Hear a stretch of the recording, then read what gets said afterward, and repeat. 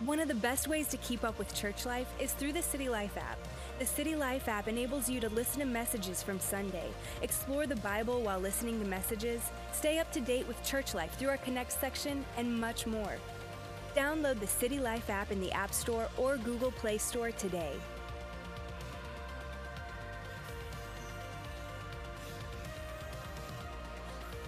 Welcome to the City Life Podcast. We're all about making Jesus known. We pray these messages will help equip you to become a follower of Jesus, who is empowered to influence and shape culture.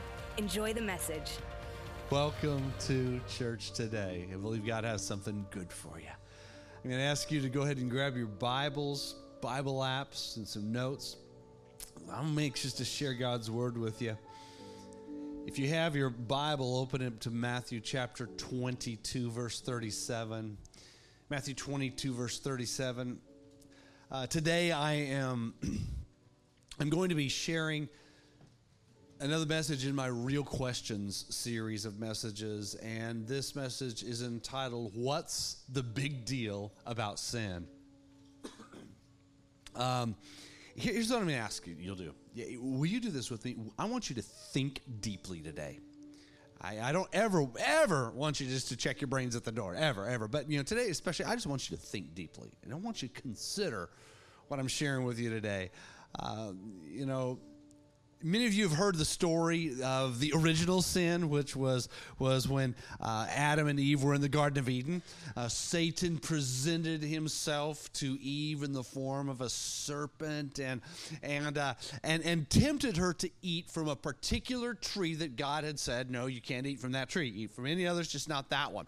So what we actually call that the first sin, the original sin. We call it the fall of man. But a lot of people's like, well, what was the temptation? I mean, temptation to eat an apple? It's like you go to the store, you're going to feel guilty to buy an apple? No, actually, that's not it at all. What was the temptation? Think about what really was the temptation. Well, the way it was presented to them is if they ate of this fruit from this particular tree, they're going to get to be like God. You get to be like God.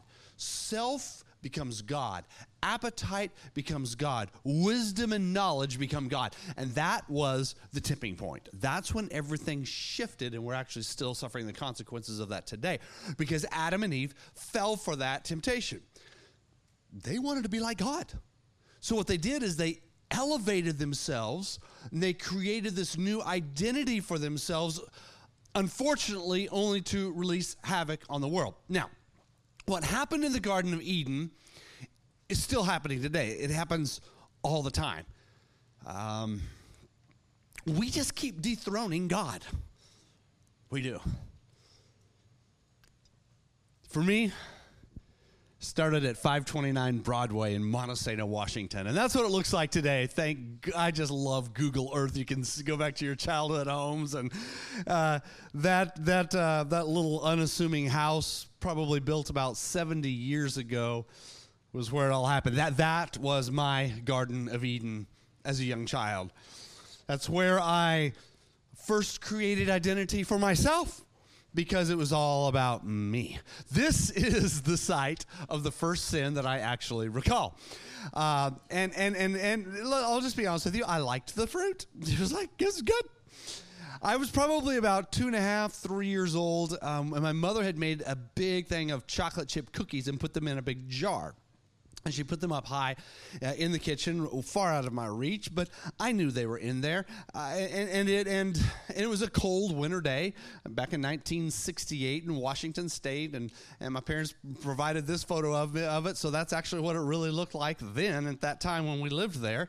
Dad's old station wagon, and Mom was taking a nap on that fateful afternoon, and even though I was supposed to be napping, I wasn't, because all I could think about were chocolate chip cookies. Mom had baked them. It was still, the odor of them was still in the air. I was laying there thinking, oh, well, why is she keeping this away from me? I have needs after all. I'm big enough to make decisions for myself. I can walk around and do things. So I quietly snuck out of my bedroom and into the kitchen, and I very clearly recall getting a chair, pushing it over to the bullseye spot where I knew I could get up there, and I got up on my toes. I remember even that. And I got there, and I secured the cookie jar. And I took it down. I remember taking it all the way down to the floor. And I took it all the way down there where I had plenty of leverage and tried to sit there and strained and strained and strained. Finally got the lid open. And once it opened up, inside there it was, the forbidden fruit that brought me joy. I put myself on the throne. And I took and I ate and I enjoyed. I was happy. And I quietly returned the cooking jar to its location. I went back to bed. I was now in charge of my life. I felt guilty. Actually, I felt very, very, very guilty. But thing is, Mom didn't find out for a long time. You see, I disobeyed Mom. I stole, and I began living a lie. Now, according to my mother, this was just the beginning of things, because as I was talking with her about this, just double-checking the facts yesterday, it's always good to double-check the facts before you present them in a public setting.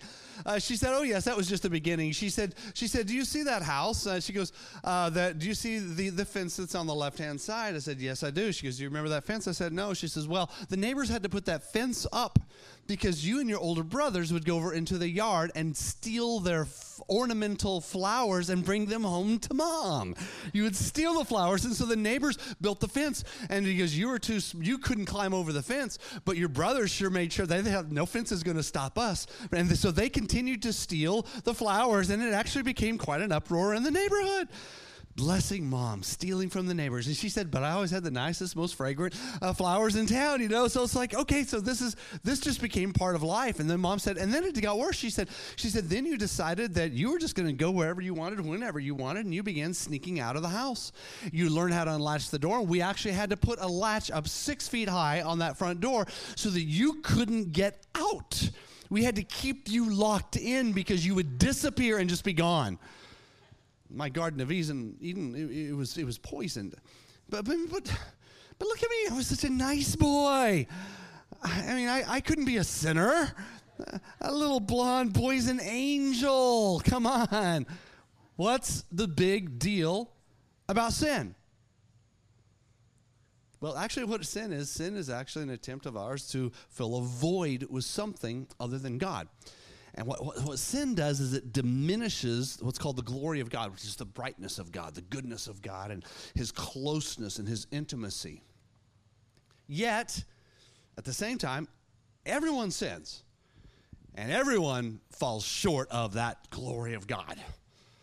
So some sins are very, very obvious. I mean, they're very obvious. But a lot, and I would actually have to say most, are not very obvious.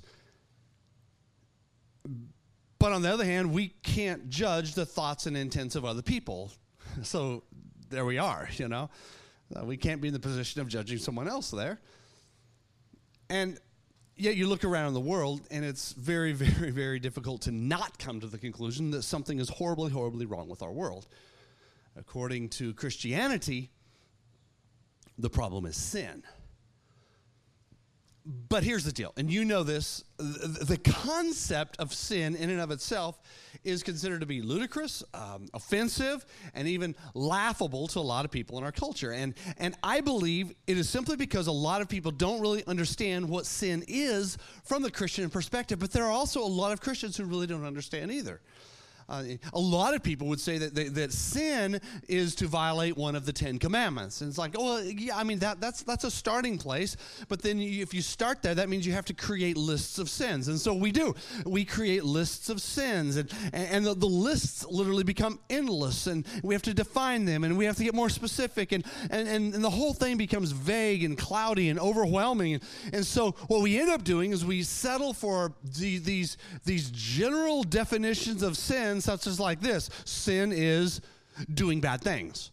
Like that's like about as most vague as it can be. And it's interesting because I asked some people just randomly this last week, like, you know, what do you think sin is? What is sin? And the answer that I got almost all the time was basically this: doing bad things. That answer is weak and that's vague. So no wonder the topic of sin is really overwhelming. In its purest form in the Bible, sin is defined this way. Sin is this. It is missing the mark. That is actually the pure definition of sin. Missing the mark, and like missing the target. Like if you were at a shooting range, what is the mark? What is the target? It's that bullseye.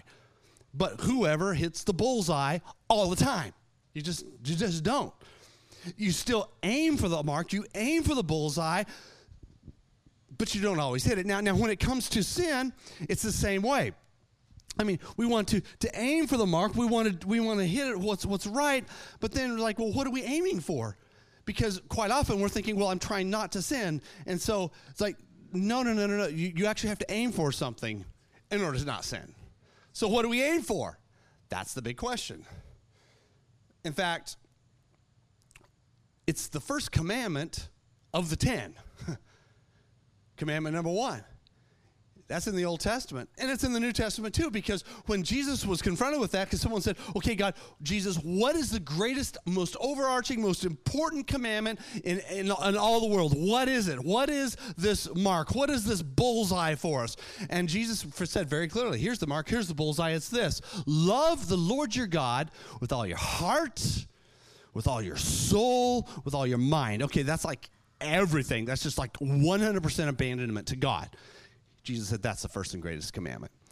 And now, I'm not going to get into detail on that whole teaching of Jesus right there, but you have it open in your Bibles, and you should have that marked because it's important. Basically, what he's saying is when our focus, get this, when our focus is being consumed with God and loving other people just as much as we love ourselves, you'll actually hit the bullseye every time. So what Jesus did, he took all the lists of the sins, the lists and lists and lists and lists of sins, and he brought simplicity to it. So basically sin is this. Sin is refusing to base your fundamental identity as a child of God. It's like, that's not who I am. See, sin is to become one's own self. Sin is to have your own identity apart from God. And that's where it starts. And that's what causes then all the lists. Jesus really said it clearly. You just do these simple things. You love God with all your heart. You love your neighbor as yourself. You'll be able to, you actually won't even sin. So we really need to kind of take it up to that pinnacle again. We get so distracted by the minutia of it. You guys know what I'm talking about? I mean, I could come up here and list sins all day long. You could listen to them for hours and hours and hours and hours. How interesting would that be? You'd leave. You just like bash your head against the wall. I can't take it. Right? Well, I would. Because we're not wired for that. Instead, God says, focus on what's right. In many ways, sin is actually even pursuing a good thing and making that good thing the ultimate thing. And I think that's one of the primary challenges for us, and I want you guys to grab hold of this, because good often becomes God. Here it is. It's when you relentlessly, passionately, intensely pursue a good thing so that you will have a higher sense of yourself or significance or purpose or happiness above your relationship to God. Now the good things, they're good things. They can be anything. They can be like having a strong body. It could be a successful business. It could be having a vibrant family. A good thing could be educational attainment or a snazzy social media profile. A good thing could be nice clothing or financial acumen. A good thing could be well-honed talents. A good thing could be athletic ability. A good thing could be personal influence. Another good thing could be political clout. And these are all good. There's nothing wrong with any of them in and of themselves, but far often, especially in our culture, they become God. See, our good talents, our good interests, and our good roles in life become the God. Because why? They are now our identity. Let me explain this to you. I'm very clear on this in a lot of different settings. I like to say I have 4 primary roles. As a man of God, I have 4 primary roles. And my 4 primary roles are this. I'm a husband, I'm a father, I'm a pastor, I'm a leader. Now look, those are my roles. They are not my identity. That's not who I am. You got that? Those are those good things? Okay, those are very good things, but that's not who I am. See, my identity is not wrapped up in any of that, regardless of how wonderful and good those things are.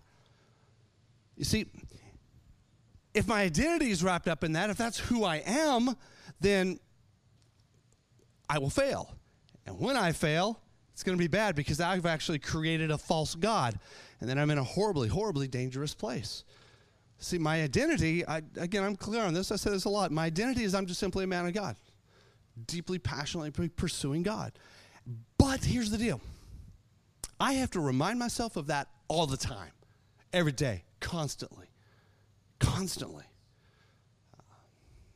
For example, like take one of these, pastor. Like as a pastor, I could be enamored with ministry success or numeric success or surpassing what some other pastor has achieved.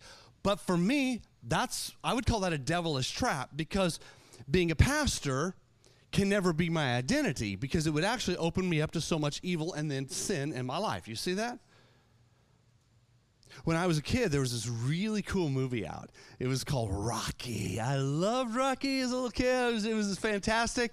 It came out later on than when I lived in that little house and committed my original sin. But I was a little older at that point, but I'd committed many more by that point. But in this movie, Rocky, his girlfriend asks him this question. She's asking him, why are you so persistent on winning? Why are you give this every ounce of energy you have? Why is this such a big deal to you? His response is interesting. His response is, so that I will know that I'm not a bum. See, this fictional character is using athletic achievement to become the defining force of his life. And that's what I'm talking about being dangerous. But the truth is, everyone needs a defining force for their life. We all have to have that. I mean, we all want to stave off the fear of being a bum, right? So what do we tend to do? Naturally, we tend to look to our achievements, our social status, our talents, our love relationships, or even our passion or our zeal for a cause. And we define ourselves based upon those things, so those things now become my identity. This is who I am. See, some get their sense of self from gaining power and wielding that power over other people. Other people get their sense of self from gaining peer approval or community approval. Still others find their sense of identity or self from even self-discipline or control. But unfortunately, identity apart from God is fundamentally unstable. Puts us all on shaky ground. It's a little song I used to sing when I was a kid, I remember well. Also, the wise man built his house upon the rock. The foolish man built his house upon the sand. That's building your house on the sand. Because when the rain comes, your house is going to go splat. See, without God, your sense of self looks really, really good on the surface. And here's the truth. Us city people, we're very, very good at this. We know how to make this look good on the surface. And it might look good on the surface, but it's not good. See, because all it takes is one major episode or maybe an event that's out of your control that will absolutely destroy your sense of self and identity. For me, if I build my sense of identity upon being a good dad, a good father, then I'm unstable. Why? It's because I can't control the actions of my children. And if I keep building it that way, then I become a control freak. Then I begin to sin. And then if something happens that causes that identity of being the perfect father to disintegrate, then I don't have any value because there's no me left. You see that? If you lose your identity and your sense of self also because of what someone else does to you, you'll not only be resentful, but you'll move into bitterness and hatred. That's where the cascade of sin begins, you see? That's why, sometimes people will say, you ruined my life. But it's not that a person ruined your life. It's they ruined your identity, but your identity was your God. And so all of a sudden, since you are now that identity, that's ruined. That's wrong. See, if you lose your identity even because of your own personal failings, what you'll end up doing is you'll end up beating yourself up and beating yourself down, and you will call yourself a failure and a loser the rest of your life. Now, show me what's good about that. Then what happens? It's the cascade of sin. See, Only if you have an identity based upon God and his perfect, unchanging love toward you will you be able to weather the very real and very hostile and very ugly storms of life. You'll literally be able to face anything. Yeah, I said that. You will literally be able to face anything. But see, an identity not based upon God, that actually becomes the root of all types of addiction. See, if you take your sense of purpose, your meaning of life, of who you are from your marriage or your work or your cause or social media platform or some achievement, as wonderful as those things are, if it's anything other than God, you are actually a slave. You are enslaved. You're addicted because you have to have those things for you to be you. You catching this? See, you're addicted. Your God substitutes are controlling you. You're actually in chains. You're not in freedom.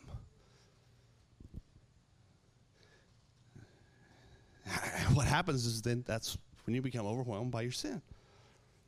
And then when something goes wrong with that object of your identity, the identity of your greatest hopes of life, the wheels then fall off of your life. See, a life not centered on God is going to leave you empty. The fulfillment of your own personal dreams, they will never fill the void that's really there in your heart. A famous New York author by the name of Cynthia Heimel, she once wrote about some of the people she knew in New York, these people that she knew actually before they were stars. She talks about them. She says one was worked behind the counter at a makeup counter at Macy's. Another worked selling movie tickets at a theater and so on. But she explains, though, as these people became successful, every one of them, and she says every one of them became more angry, more manic, more unhappy, and more unstable than they were when they were simply working hard to fulfill their dreams, to get to the top and actualize their dreams. Why? Well, I have her quote here. She says, that giant thing that they were striving for, that fame thing that they thought was going to make everything okay, that was going to make their lives bearable, that was going to fill them with happiness, it had happened. And the next day, they woke up and they were still them. The disillusionment turned them howling and insufferable. Good things become God and sin results. If our ultimate goal in life even is family, and you're passionately caring about your family, what will you end up doing? You will end up caring less for other families. And where's the good in that? If your highest goal is your nation or your ethnic group or your city, then you will actually tend to be racist and arrogant. That's sin. The conclusion of the matter is that if only God is our ultimate good, then you're going to find yourself drawn to all families and all races and all social classes. In fact, the whole world. In fact, that's what the gospel lies in, our passion for the whole world, everyone. Because in Christ, we are all alike. But if you get your very identity or your own sense of worth from your political platform or your cause, then the politics and the cause have now become God. And you're on very, very shaky ground. And in order to hold your ground on that shaky ground, then you begin to despise and demonize oppositions. And anything that is a differing political or social position. And I'm telling you guys, when you do that, you're in sin. You're profoundly proud maybe of being, I'm so open-minded. I'm so tolerant. But actually, it appears, I see it. I deal with it all the time in our communities. You actually become extremely closed-minded, intolerant, and indignant toward the people you deem to be bigots. Those who say they're the most tolerant actually tend to be the most intolerant. Why is that the case? It's because they've made that their God, and it doesn't work. That's sin. So racism and classism and sexism, they're not really matters of ignorance or lack of education. Really, they all go right back to this issue of who is your God? And often we're confronted with this fact that we're not the people that we should be. You look at yourself and you know you're not the person you should be. And almost always what we tend to do in those settings is we say, well, okay, then what I'm going to do is I'm going to turn over a new leaf. Or, the next calendar year comes around and say, okay, new year, new me, here we go. And you say, I'm going to try to live harder by my principles. But the thing is, that always leads to a dead end. See, we tend to think if I just quit doing some of the bad things and I do more good things, then it's going to be okay. But I'll tell you guys, it doesn't work out that way. See, sin is not simply doing bad things. It's not.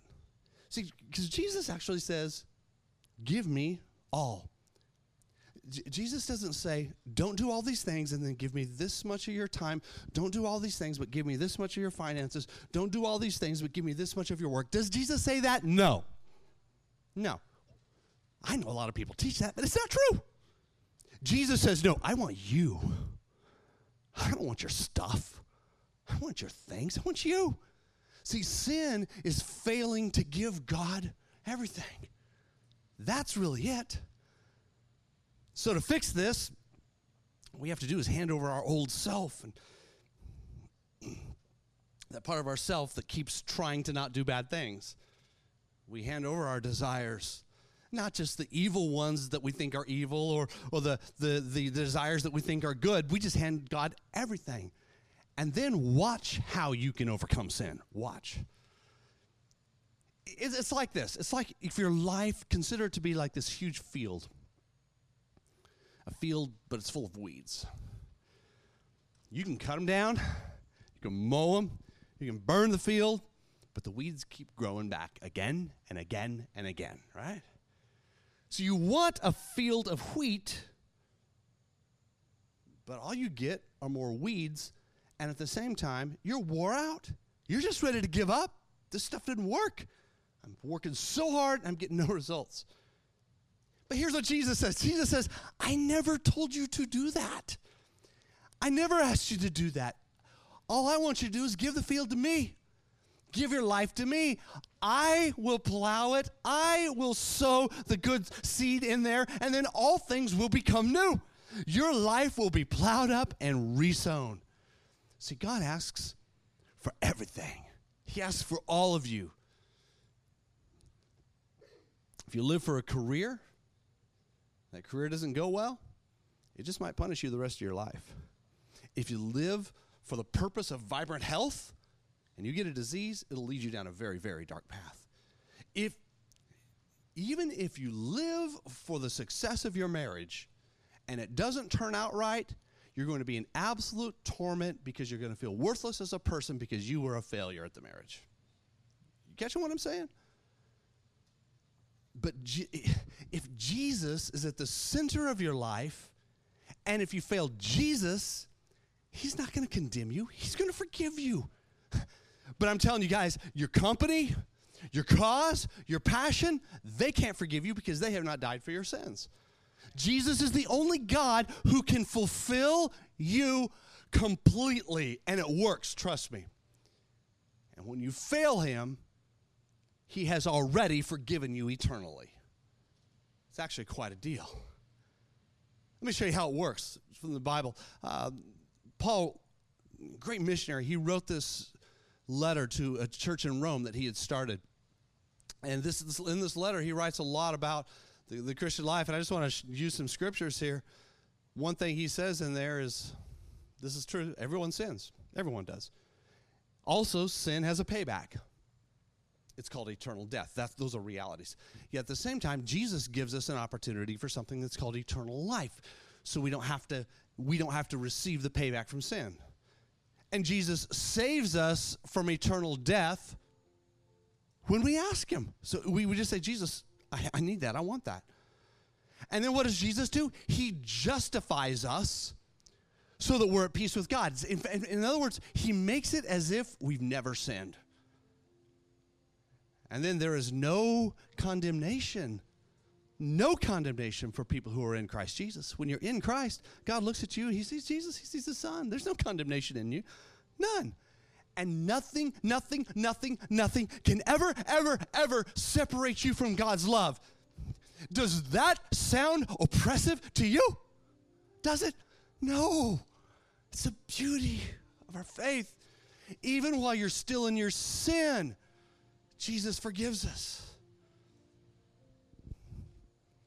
So our lives are not focused, therefore, on trying not to sin, but focused on loving God and loving other people. When I took driver's ed in Harlingen, Texas, when I was 15 years old, I had a hard time staying within the lanes, the line. I would look at those lines and go, man, I'm going to go over those. Oh, yeah, I did. I was like running the car off the road all the time. Like my mom and dad didn't even want to ride with me.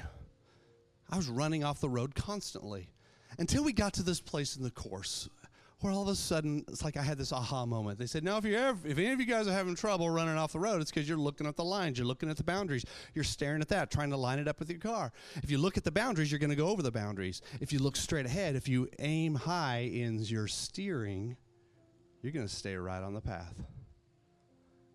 That was the scariest thing for me to do. But I remember getting in the car, lifting my eyes up and looking down the road, and I was going, oh my gosh, I'm staying in the boundaries. Oh my word, this is working, this is working, this is working. You guys know what I'm talking about. It's the same way in our spiritual lives. See, that focus greatly diminishes the appetite for sin or even the accidental slipping over the edge. Focusing on God gives you liberty. Focusing on the boundaries gets you in trouble. And it's not a liberty to sin, but it's a liberty to live life to its fullest. It's a liberty to overflow with the fruit of God, the Spirit of God. And I'm telling you guys, there's nothing restrictive about the freedom that's brought by the Spirit of the Lord. It's a good thing. Well, how do you keep this alive? How do you keep it going? Well, it's simple how to step into it, but it's a daily decision to keep it there because you know this. Well, I definitely know this, is that there's constantly this nudge in me to put something else up there as God every day. I mean, every day. And so how to deal with sin is basically this, is I have to put Jesus back on the throne of my life every day, constantly. I mean, remind yourself that he is God. Remind yourself that he is God. And then you can go ahead and do all of your good things. You can do all of your good things knowing that he is the God of your life and that those good things aren't going to become God to you, and you can really excel at those good things and do them with all your heart, but you know that's not your identity anyway. Your appetite for sin will decrease. You're going to find yourself at peace with yourself and at peace with God. You, my friend, will be a happier person. What's your idol that you put up there in the place of God? What keeps stressing you out? What keeps mastering your mind and your emotions? What keeps bringing you down? What keeps making you angry? Those are hints and clues. I don't know because I can't see. I can't see that. I don't know. It might be a good thing that you've turned into a God. And I even have some action items. I jotted these down real quick. What are the basic things? And these are things that we are very intentional about and making a part of our church, as far as my own personal life, that help to keep Jesus on the throne. One is just to simply worship every day. Just worship God. God, I worship you. Put on some worship music in your car on your Spotify playlist or whatever. And I don't know, Jordan creates a new one every month or so. And just listen to some music. Worship God. Worship God. Tell God you love him. Tell God you love him. When we have worship in here, it's not a preliminary. It's not just singing songs. It's not just, that's the song part. No, this is actually a part of where we just want to worship God. Get your mind off of all the other stuff and worship God. So I tell Jordan, it's like, Jordan, I don't want to just get up. I don't want us to ever just do songs. We're going to worship God. We're going to worship God in this place. I'm serious about that. That's why you don't want to miss out on that, because you're actually missing part of the whole thing of keeping God on the throne. Daily worship. Here are just a few others. Reading the scriptures. You need to have the Bible app on your phone. And those guys are joking about it earlier, but you know what? Make your phone a better Christian. Come on, get the Bible app on there and get into the Bible. Just be there regularly in the scriptures. Every day. It's easy. It really is. You can even set up reminders for it. How simple can it get? It's easier today than ever before in the history of the world. Sit under preaching. Yeah, just to receive the word of God so that you hear it explained, you hear it passionately proclaimed to you, and God actually pieces it together in a way that's specific for you. In fact, every one of you can leave here today, and you are all going to hear something different of what God spoke in this place, because it was God speaking, not me. I like that. Another one is to fellowship with one another and fellowship with other followers of Jesus. That means just to hang out and get to know one another, because you're around other people that are pursuing the same thing. Yeah, but they're not very perfect either, and I know their lives. And nobody said they are, and you sure know you're not. But at least you guys are moving in the same direction. You see? It helps. Daily prayer. Every day, pray constantly. Pray. Get in your car. Pray. Oh, God, help me. Oh, God, help me. Oh, God, I need some big help today. It's a good thing. Oh, God, I messed up. Help me. Forgive me. Ugh. The more you do that, the more you're just propping Jesus back up on the throne. Holy Spirit infilling. Don't be satisfied with the measure of God in your life. Ask God to fill you with His Spirit so you're just overflowing with His Spirit. Another thing that we practice around here is water baptism. Here in just a few weeks, we'll be baptizing in water. Why is that significant? Because it's a public way of saying, Jesus is on the throne of my life. The old person who didn't have Jesus on the throne is buried. And it is a powerful, powerful act. Powerful act. That's why I'm so passionate about water baptism. And some of you've not even been meaningfully baptized in water. You need to take a card out. You need to mark it today and turn it in. Just say, next time we're having water baptism, I want to be a part of it. And another one that Jesus told us to do before He departed. He said, I want you to do this often, and I want you to do it until I return, and that is communion. Why do we do communion? Well, it's just some religious thing that the churches do. No, actually, you know what? That's a lame answer. That's like saying, oh, well, sin is doing bad stuff. No, see, communion is this holy act where we remember what Jesus did for us on the cross. It's an object lesson where we touch the bread, we touch the juice. The bread represents the body of Christ. The juice represents the blood of Christ. We touch it, we feel it, we taste it. It goes into us. It's this living illustration so that we don't forget what Jesus did for us. Helps us to put Him right back on the throne. You can do communion at home. We do communion every single Sunday here. You can go over and get communion during our worship time at any time. That's a normal thing for us. But today we're going to have corporate communion. We're all going to do this together because I really believe this is what God wants. We're going to put Him on the throne of our lives and our hearts right now. To participate in communion, though, you just need to have Jesus in your life. Around here at City Life, we practice what's called open communion. It doesn't mean you have to be a part of us. And communion doesn't equal membership with anything. It just means that you love God. You just love God and you want Him on the throne of your life. That's what it means. Isn't it beautiful? So let's pray. Let's just make sure our hearts are right. Because I want us to do some communion. I want us to put Jesus on the throne today in this room. I don't want there to be any movement at this time. Please stay right where you are for just a moment. Close your eyes, focus internally. If you are in this place where you've just not surrendered your life to Jesus, you know He's not on the throne of your life. You want Him to be there. You want to even receive communion in a moment and say, yes, Jesus, you're there. I put you there again. I want to take your body and your blood, and I want that in me. I want that a part of me. But you know that Jesus is not really king of your life right now, and you want that to be the case. I'm going to ask you just to simply acknowledge it just by lifting your hand for me. That way I can see your hand. I want to connect my faith with yours, and then we're going to pray together so that you can invite Jesus Christ to become the king, the CEO, the president of your life. Would you do that? If you're ready to make that decision, when I count to 3, I'm just going to ask you to lift your hand and say, Pastor, that's me. I need Jesus today. 1, 2, 3. Lift your hand. Lift your hand. I need Jesus today. Thank you. Thank you. Who else?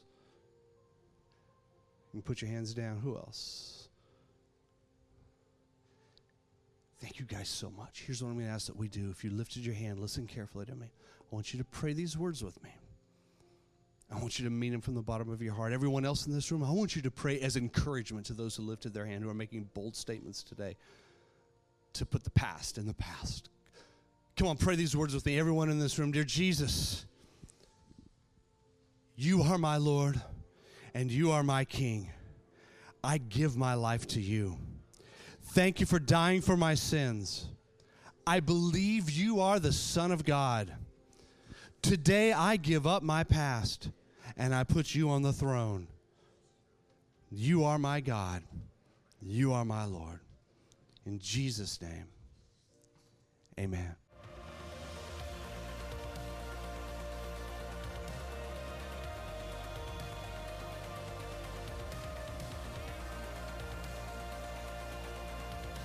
Thank you for listening to this week's message from City Life Church. You can keep in touch with what is coming this season through social media and our City Life app. And Sunday, our favorite day of the week, is on its way. We hope to see you at City Life.